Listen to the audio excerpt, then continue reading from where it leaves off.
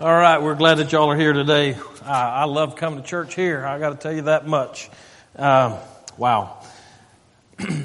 There is a saying in the Navy, I'm told, that goes something like this. If you can keep your wits about you or keep your head when everybody around you is losing theirs, you may not understand the situation well. And that kind of fits a story that actually appeared in Reader's Digest a number of years ago now. And it seems that these two guys were buddies, and they were decided that they wanted to be long-haul truckers. And so they went to take the class together and the training and all of the stuff to get the CDL and all of that. And at one point, the instructor is kind of testing their knowledge to see what they know. And he says to one of them, okay, here's the situation for you. Tell me how you respond.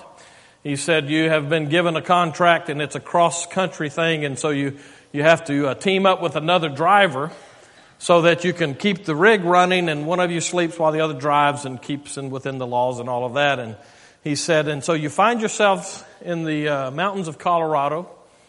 And as you're making your way through, you top a hill or this pass, and you start down and you realize that you're losing your brakes.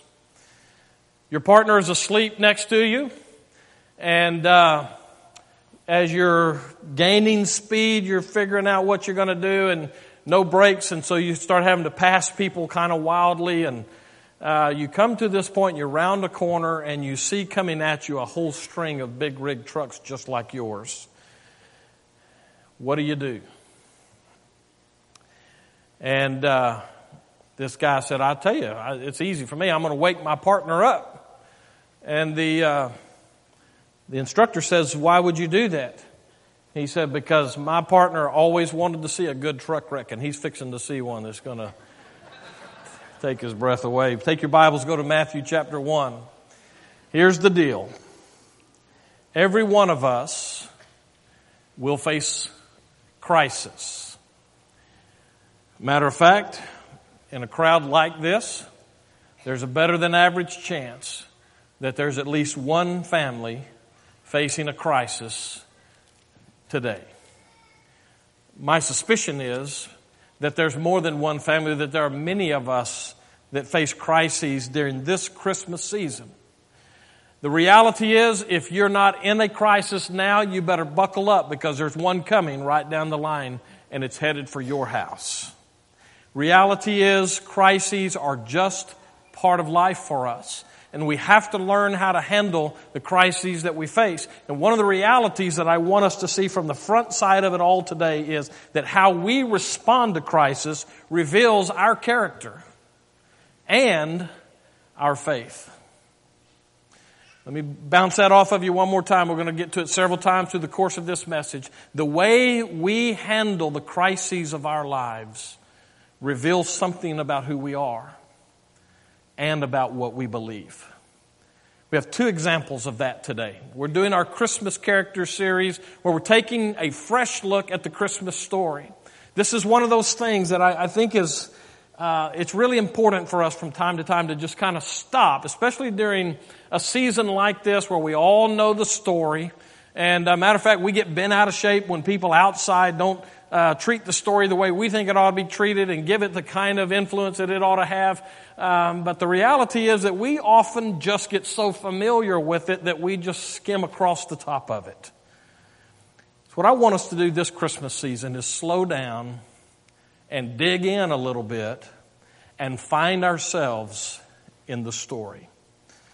How we respond to crisis reveals something of who we are and our faith. And in today's passage, we find two different guys who, under normal circumstances, we would think never would have any way that their lives would correspond in any way. But both of them find themselves in a crisis. First is Joseph. Matthew chapter 1. We're in verse 18 through 25 this morning, or at least that's where we're going to start. But I just want to start off with verses 18 and 19. Matthew chapter 1. And now the birth of Jesus Christ took place in this way. Lunch is on, apparently. All right, back to verse 18. Now the birth of Jesus Christ took place in this way. When his mother Mary had been betrothed to Joseph before they came together. All right, thank you. Wow. Back to Matthew chapter 1. Now the birth of Jesus Christ took place in this way. When his mother Mary had been betrothed to Joseph, before they came together, she was found to be with child from the Holy Spirit. And her husband Joseph, being a just man and unwilling to put her to shame, resolved to divorce her quietly. Now I'm going to stop reading there for a few moments and let's dig in just a little bit. We need to understand something of Joseph's crisis. And in order to do that, we need to kind of lock in on what this betrothed means. Now, our tendency, and matter of fact, you may hear people from time to time in our day and age try to relate this to being engaged, where a guy and a girl together make a decision, we're going to get married. Now, that approaches what we find in first century Jewish life. This betrothal, though, is more than just two kids who come together or two people who come together and decide they're going to get married. It is, in fact, a very legal process. This is the individual. Now, you got to understand in first century Jewish life, often the marriages were arranged. Now, the girl would have some kind of say in it in most circumstances, but the father would be the one who could pull the trigger and say, okay, this is going to happen. These are going to get married. Well, that presents a little bit of an issue, especially if you happen to want to get to know the person you're going to be marrying. And so the difference is that they don't decide they're going to get married. Somebody else makes the decision. It comes forward. They said that we're going to go through a betrothal process where this man and this woman now will legally be together, but not married. Okay, so basically what that means is for a year's period of time, most of the time, could have been shorter, not very often, couldn't really have been longer without some penalty to it, but these two people would come together in a legal and moral union with one another. At the end of a year's time, if they weren't married already, then the guy had to pay the expenses for the girl as if they were married. Now, the question is, why would they wait a year? Why such a big deal about this? Several things come to the surface here, which really help to shed light on what's going on and why this is a crisis for Joseph. One of the reasons that they would have this year's waiting time, but yet still be legally together, was a practical one. There was a bride price that had to be paid by the husband to the other person. There was also a dowry that had to be paid by the wife's family to the husband. And so sometimes it took them time to get that together, and they also had to, make preparations for the wedding, which was a big, huge affair, not unlike ours these days, except theirs were about a week long. So that's kind of part of the process. But the main part of it, the reason they wanted to wait a year, was because the integrity, the chastity of the bride had to be proven. If during that 1 year period there was any reason to believe that she was unchaste, that she was not pure, then the husband or the guy who was betrothed to her could go through a legal divorce process. It was not something as simple as saying, you know what, let's just don't get married, the engagement is off. It was a legal union, therefore it had to be a legal dissolving of the union. Now that could be done in several different ways. It could be a huge scene. As a matter of fact, if you go back to the Old Testament law, the price for a bride who was unchaste in a situation like this was that she would be killed for being that way. But by this time in Jewish life, first century Palestine, they had decided that was a little bit harsh. And so the rabbis taught that she could be divorced according to the law of Moses, as we've seen before, as we've talked about divorce in this day. And so they could go through that process. But it was a legal process, and that's important for us to remember as we come to Joseph now. With that background, let's come back to this passage and notice a couple of things. First of all, I want you to think, if you put yourself into this situation, or let's take you out of it, but let's put modern society in America into this. If a male in this day and age were to be in this situation and find out that the one to whom he was betrothed had been unfaithful to him and was carrying someone else's child, how do you suppose he would handle that? Well, I can tell you because through the years I've dealt with many, many people in many, many different situations. And there would be some where the guy would say to her, hey, you need to have an abortion. And that happens on a regular basis. But other guys would say to her, hey, you've offended me, you've betrayed me, and now I'm going to make you pay. And then he summarily begins to drag her and her reputation through the dirt. Now there's other responses and other ways that people deal with this. I want us to stop for a minute, though, and really lock in on this crisis for Joseph. Notice what his intent is. Back to verse 19. And her husband Joseph, being a just man and unwilling to put her to shame, resolved to divorce her quietly. Basically, what this means is that Joseph decided that rather some big trial, if you will, some big public scene where Mary is put on display in front of the people and the elders of that place, he would just take her with, according to the law, and just two people came in as witnesses, and he would dissolve their union. That says something about him. It underscores the truth that we started with here. When we face a crisis, it reveals something of our character in the way we respond to that. Scripture tells us that Joseph was a just man. That means that in the eyes of the law, he was righteous. He did what he could to follow the law and the teachings of it.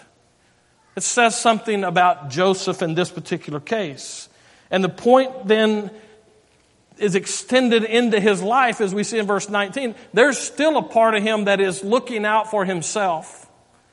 We all tend to do that. I'll get to that in just a few moments. But as Joseph faces this situation, there's a part of this where he's looking out for himself, saying, wait a minute, my betrothed one has been unfaithful, therefore she's on her own at this point. But that part of him, the faith part of him, the character part of him that's looking out for her, and by the way, it tells us something of his care for her also. That part of him says, don't make an issue. Don't make a scene.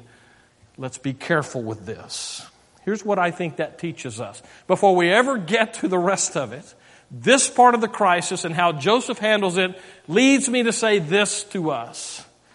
We need to be very careful how we handle people who fail. I want that to sink in. Matter of fact, what I really would like is for all of us to just jump into that pool and roll around in it for a while. Some of the most hateful, vengeful, condemning kind of people are church people. I don't get that. I don't get that because the reality of life is that all of us fail. All of us fail. There's not a person in here who comes in with the whole package and everything's in place. We're all standing in need of grace. We've talked about that numerous times from this pulpit in this hour. And as we come to this today, I think it's a good place for us to just stop for a minute and settle into that. Joseph teaches us something here, that even though from his side of things she's failed him, he still handles her carefully. How do you handle people who fail? Is it that looking down your nose kind of thing? You know that statement that's unfortunately made the rounds through the times, and there's enough truth into it that it just kind of has legs through one generation to the next. The church is the only army that shoots its own wounded. How tragic is that? Be careful how you handle people who fail around you. And see, that provides us our own little crisis. So when we come up against somebody, especially a loved one who lets us down, makes bad choices for whatever reason, how do we deal with those people? Well, the answer to that is we deal with them from who we are. That's the character part of this. And sometimes our character part of this is so overwhelming to us that we don't even get to the faith part of that, or maybe better said, it just reveals that our faith is a whole different character for us. I used to do this with teenagers when I worked with them. Take an orange and cut a little hole in the bottom of it and say, now if I squeeze this orange, what comes out of it? You know what their answer typically was? Orange juice. You know what's wrong with that? It's possible for somebody to cut the edge off of the orange, waller it out. Is waller a good word? Huh? You understood what I meant? All right. So to cut out all the insides and put molasses in there, and then if you squeeze it, what are you going to get? Molasses. You know, the truth of the matter is that you're going to get out of it when you squeeze it, whatever's in it. Now, crisis has that effect on us. When we come up against something that stretches us beyond our normal abilities to handle, what comes out of us is what's in us.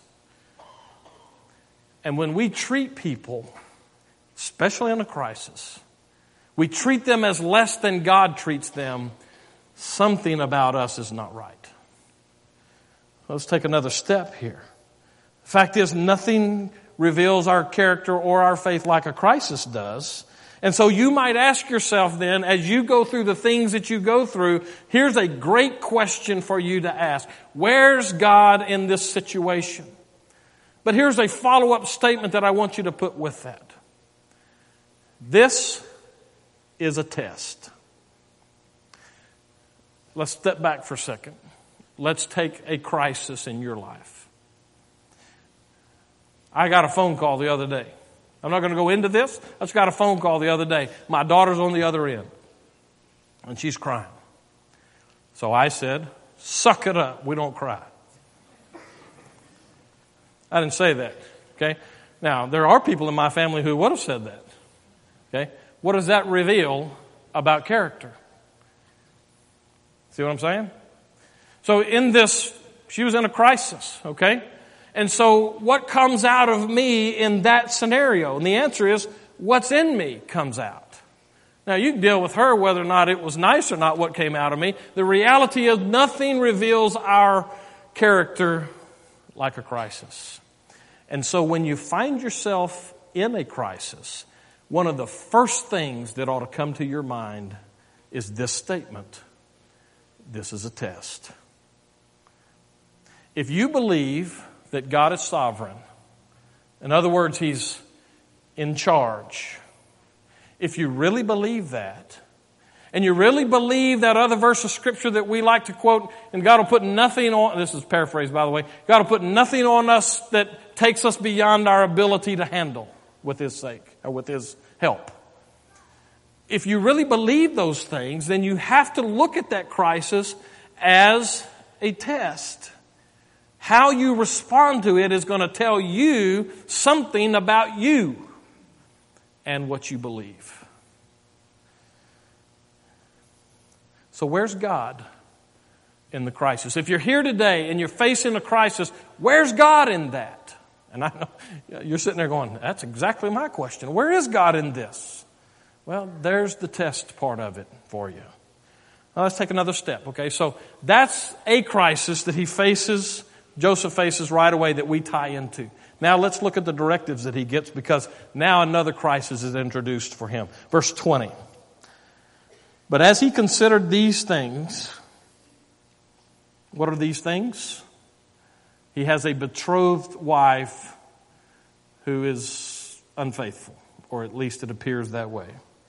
And her husband Joseph, being a just man and unwilling to put her away or to shame, resolved to divorce her quietly. But as he considered these things, behold, an angel of the Lord appeared to him in a dream, saying, Joseph, son of David, do not fear to take Mary as your wife, for that which is conceived in her is from the Holy Spirit. She will bear a son, and you shall call his name Jesus, for he will save his people from their sins. All of this took place to fulfill what the Lord had spoken by the prophet. Behold, the virgin shall conceive and bear a son, and they shall call his name Emmanuel, which means God with us. Now, let me stop for a second, and let's slow this way down again. One of the problems that we run into with the Christmas story is we've heard it so many times and we've read over it so many times that we just skim right across the top of it and we fail to dig in and find real helpful stuff.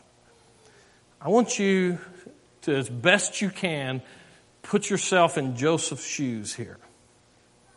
Now remember, we have the benefit of looking backwards through history.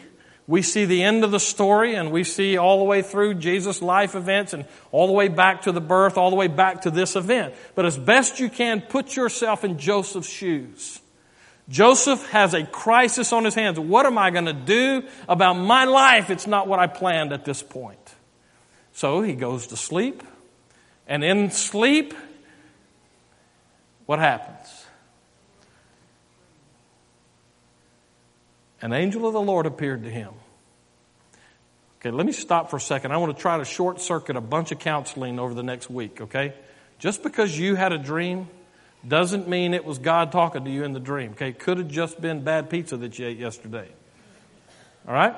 But it might just be that God's speaking to you in a dream. So let's put yourself back in Joseph's shoes. He's got this crisis on his hands, and now he goes to sleep, and an angel of the Lord appears to him in this dream. And what's the message? Don't fear to take Mary as your wife.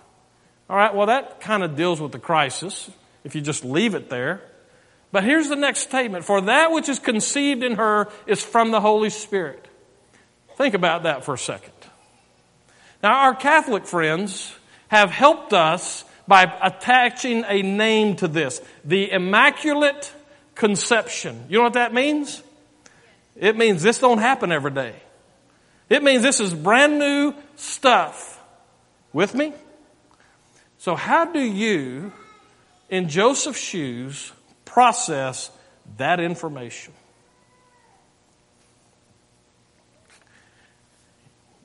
Your girl is pregnant. Don't worry, Joseph. It's not your deal. Well, Joseph knew it wasn't his deal. That wasn't the issue for him. Right? Hello? So the message is, this is a God thing. The Holy Spirit is behind this.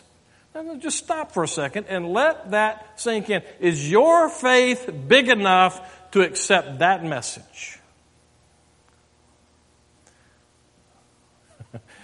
I got to be honest. If this is me in that situation, first of all, the dream part of it throws me off. All right? That's just a dream. Okay? Especially with something as crazy as that sounds. And a virgin will be with child? Seriously? You see, now Joseph has a crisis of faith. Before, it's a crisis of circumstance. Now it's a crisis of faith. He has a word from God, and the question is, will he believe it? So let's stop there for a second. What do you suppose God knows that you don't? That's a dumb question, isn't it? Well, no, but I want you to process it for just a second. Because when God tells us stuff that we already know, it doesn't require faith for that. Hello? When God stretches me, it's when He's telling me stuff about my life and about the stuff that needs to happen next that I don't get. That's when my faith goes, I don't know, maybe that's bad pizza. Joseph finds himself right square in the middle of a crisis of faith. I've heard from God. What will I do with it? How about you today? Is it possible that the crisis that you brought in here with you today has, in all of its complexities, has the stamp of God saying, I want to take you to a new place in your faith? Is your faith large enough to handle that? Notice I didn't say strong enough, okay? A lot of the garbage that you hear on TV, some of these guys on TV, they say, is your faith strong enough? It's not a humanistic thing here. Is it large enough for you to take God at His word when it makes no sense? Tell you something. That's where the Christian life is lived. That is the cutting edge of living the Christian life. But we hate living on the cutting edge because somebody always gets cut. And it's usually us. And so we opt for a nice, simple, threatless Christianity where we have our little doctrines lined up and we have our little behaviors lined up and we know what we do and what we don't do. And we just settle into that. And all the stuff that I've been talking about over the last number of weeks about listening to God and intimacy with God. You see, you can't live out there on the cutting edge of faith if you're not hearing from God. So God at work in a complex way. What I mean by that is we always get in those situations and we think and we hear, God, what are you trying to teach me through this? Well, I'm sure that God is trying to teach me something through my crisis, but God's much more complex than that. I'm worried about what He's teaching me, and He's teaching thousands of people out of those same circumstances. We personalize the crisis if we're not careful, and we totally miss the message that God has. What if Joseph, in hearing this, would have woken up the next morning and said, boy, that was some kind of pepperoni dream I had last night. But I got to get to a divorce this morning. Where's your faith? When God wants to show up in your life in the negative places, where's your faith? Verse 24 and 25. We find Joseph's response, and it also stretches us. And when Joseph woke from his sleep, he did as the angel of the Lord commanded him. Time out. But wait a minute. Aren't people going to put together the math on this? Isn't somebody going to figure out that we've only been married 8 months and we already have a baby? You notice Joseph doesn't worry about any of that stuff. He doesn't try to pick the crisis apart. You know why? Because he has the Word of God. And he's been driven to a crisis of faith, and his response is obedience. Oh man, oh man. See, that's where Christian living gets tough.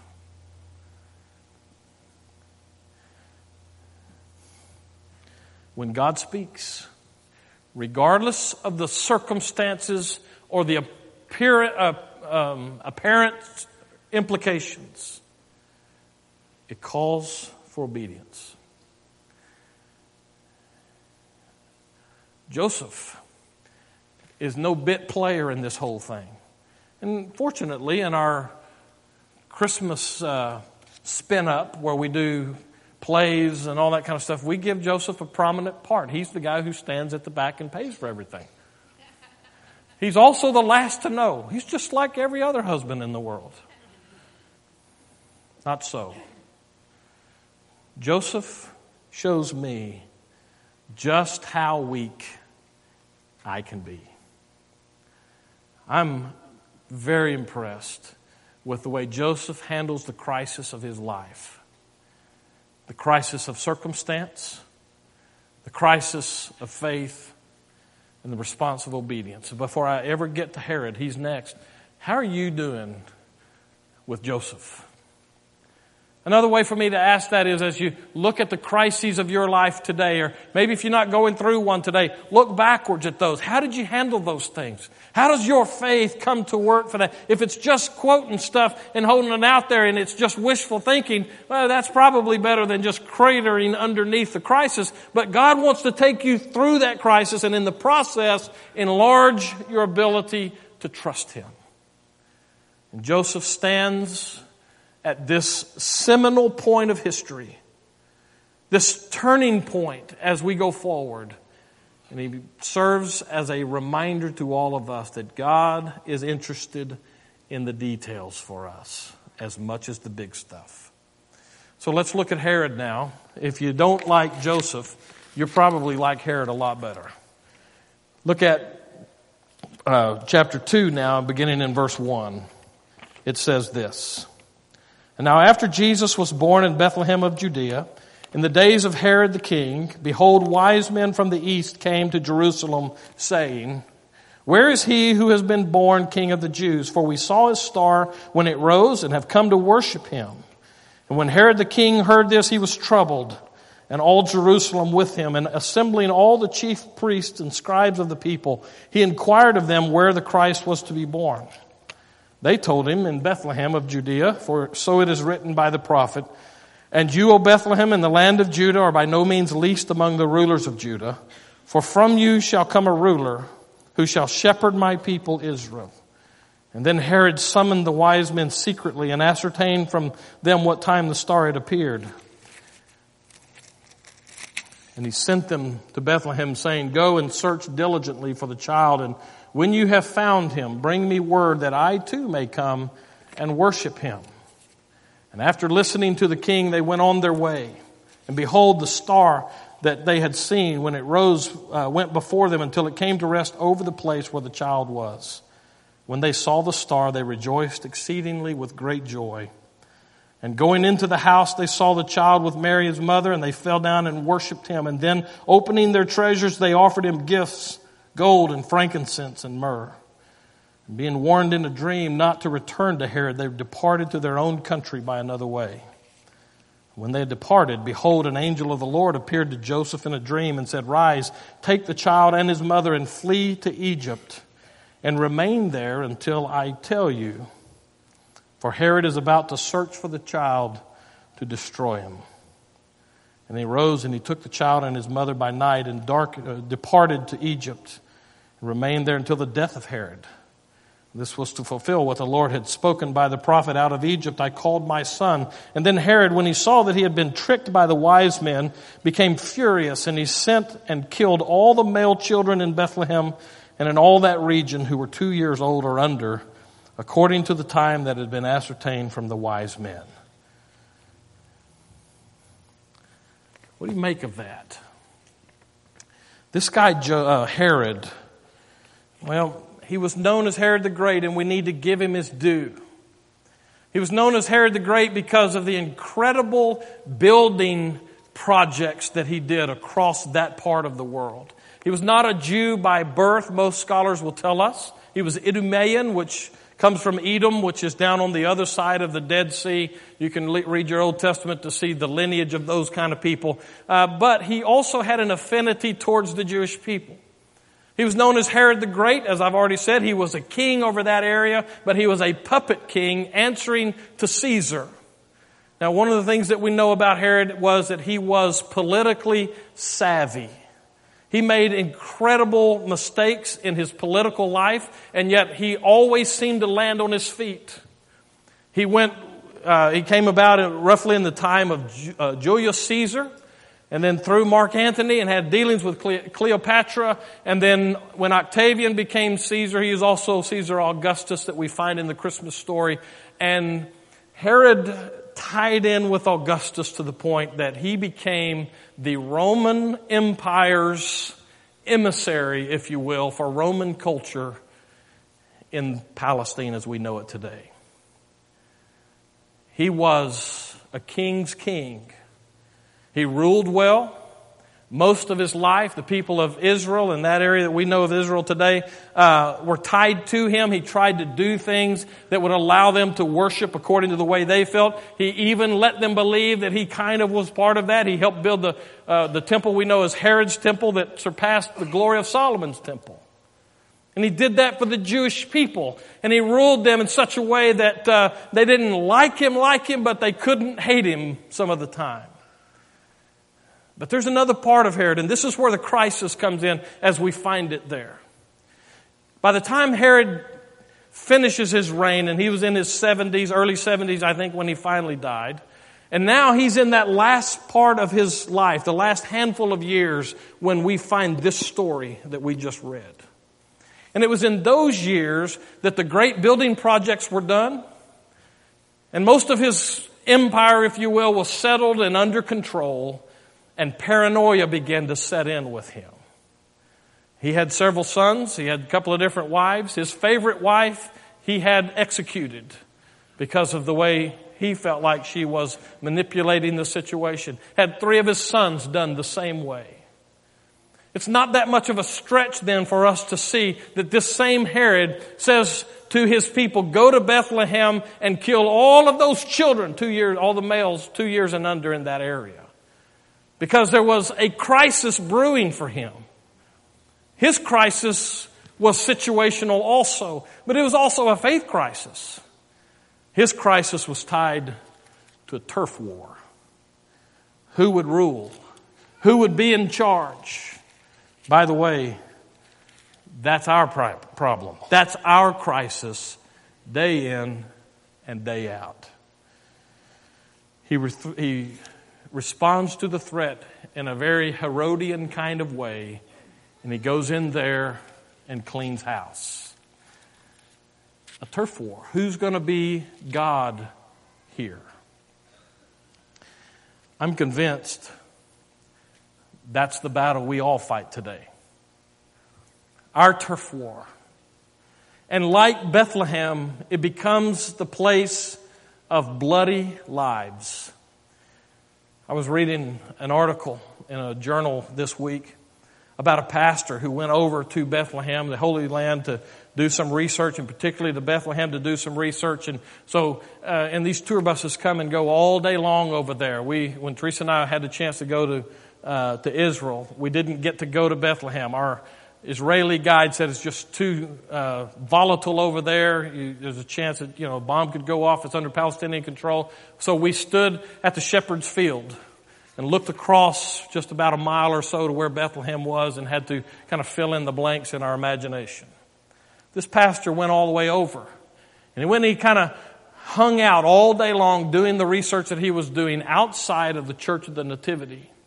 And tourists came in all day long, busload after busload. And he said that as he sat out there and took notes and did those kind of things, he watched those Palestinian street vendors as they made a haul off of the tourists who were there. And he said while he was out there, he was thinking of that day and that night of the birth of the Savior and those angels who said, peace on earth, goodwill to men, all of those kinds of things. And he was caught up in the glory of Bethlehem. When all of a sudden he said he heard a commotion and he looked off to the side and he began to see this cloud of white smoke as it began to filter into the area where they were. And when that white smoke got to him, it began to burn his eyes and he realized that it was tear gas and there had been some kind of an uprising just on the block next to them. And so all of those people in that area rushed into shops and stuff in that area so that they could escape the turmoil that was coming. He said while he was in there, he was processing through this. How could something like this happen at this place that represents peace on earth? How could there be discord among men at this place where the Savior was born? How could that happen? He said, just like that, his mind went to this passage of Scripture. In that same place where Jesus was born, not too many days or months later, Herod comes in with a sword and annihilates people. It is a crisis of faith. Who will be in charge? Who will rule Bethlehem? Will it be the Jews? Will it be the Palestinians? Who will rule Israel? Will it be Herod or will it be this new king that he knows nothing about? And Herod's answer is, over my dead body will anybody else rule? That's us. That's us. Every day we fight the battle. Who will rule? I had a friend who used to use this example. I think he's right on target with it. He says, picture your life as a house. You have different elements of your life, your house. So you have that professional part of you, and so that represents one room. And you have the hobby part of your life, and that represents the game room. And you have your family life, that may be the kitchen. And you have all of these different rooms that represent different aspects of your life. You have a TV room. You have a computer room, an office where you work at home, and so pay the bills, that kind of stuff. And so maybe that represents the money part of your life. All these different rooms, and your life is spread out all over those kind of things. And he said, and so when we come to understand Jesus and His claims on us, the picture we need is that Jesus comes into that house and He lays claim to the entire house. But we don't like that with Him. Oh, sure, you can have the part of my life that I'm willing to give you, but this room over here, my hobby room, you can't go in there. Matter of fact, Jesus, I don't think you'd like what you'd see, so we're just going to lock that one down and you can't go in there. It's turf war. Or, I don't really want you to get involved in my finances, so I'm going to lock the office door so you can't get in there. It's a turf war. I don't really want you to see what I'm looking at on the internet, so I'm going to lock that door, and it's a turf war. I know that I don't treat my wife the way Scripture tells me to, but I'm going to keep that up, so I'm going to lock the bedroom door, and you can't go in there. And we're willing to say to Him, you can have every room in the house except the one that I keep locked. And it's a turf war. And we're Herod all over again.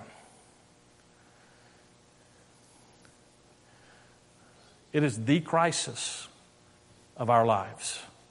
Now, that's not to downplay the other stuff that we go through, because in our church, we have people going through stuff.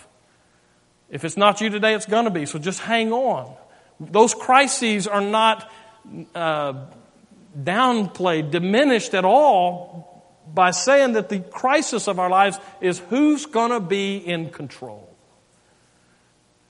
Joseph and Herod. Two guys, a carpenter and a king. You'd never expect their lives to come together, to cross paths. But we find them at a stable in an insignificant town, history would say. And this little infant is causing a world of problems, and he's not even there yet. And he pushes us to the same crisis, a crisis of faith. What will I do with that? Every one of us today faces a crisis of some sort. My question to you is, where's your faith? Let's pray. And so, Father, again, we open your word and it lays us open. Exposes our hearts and our minds. And I'm grateful that it exposes your love.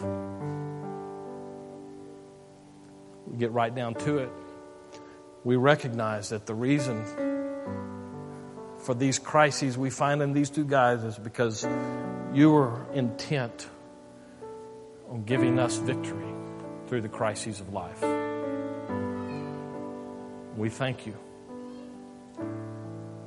As we look at these people, Father, we don't want to lose sight of the reason for Christmas in the first place. And we thank you so much that into the problems that are our lives, you stepped in with love and grace and mercy and power and wisdom and purpose and joy. You do incredible work, and we are so grateful for that because we are so needy. It seems that everything we touch is marred by sin. It's less than what you make it to be. And so we're grateful today that we can step right into grace and see that you pull us to yourself, and especially in those times that we find ourselves at our wits' end and our strength's end, and we don't know how we could possibly go another day. And you give us what we need. So we pray right now in the lives of these your people who are gathered here, many of whom are going through incredible, difficult times in their lives. Show yourself to be real. Give them what they need to place their faith in you. We pray these things in Jesus' name.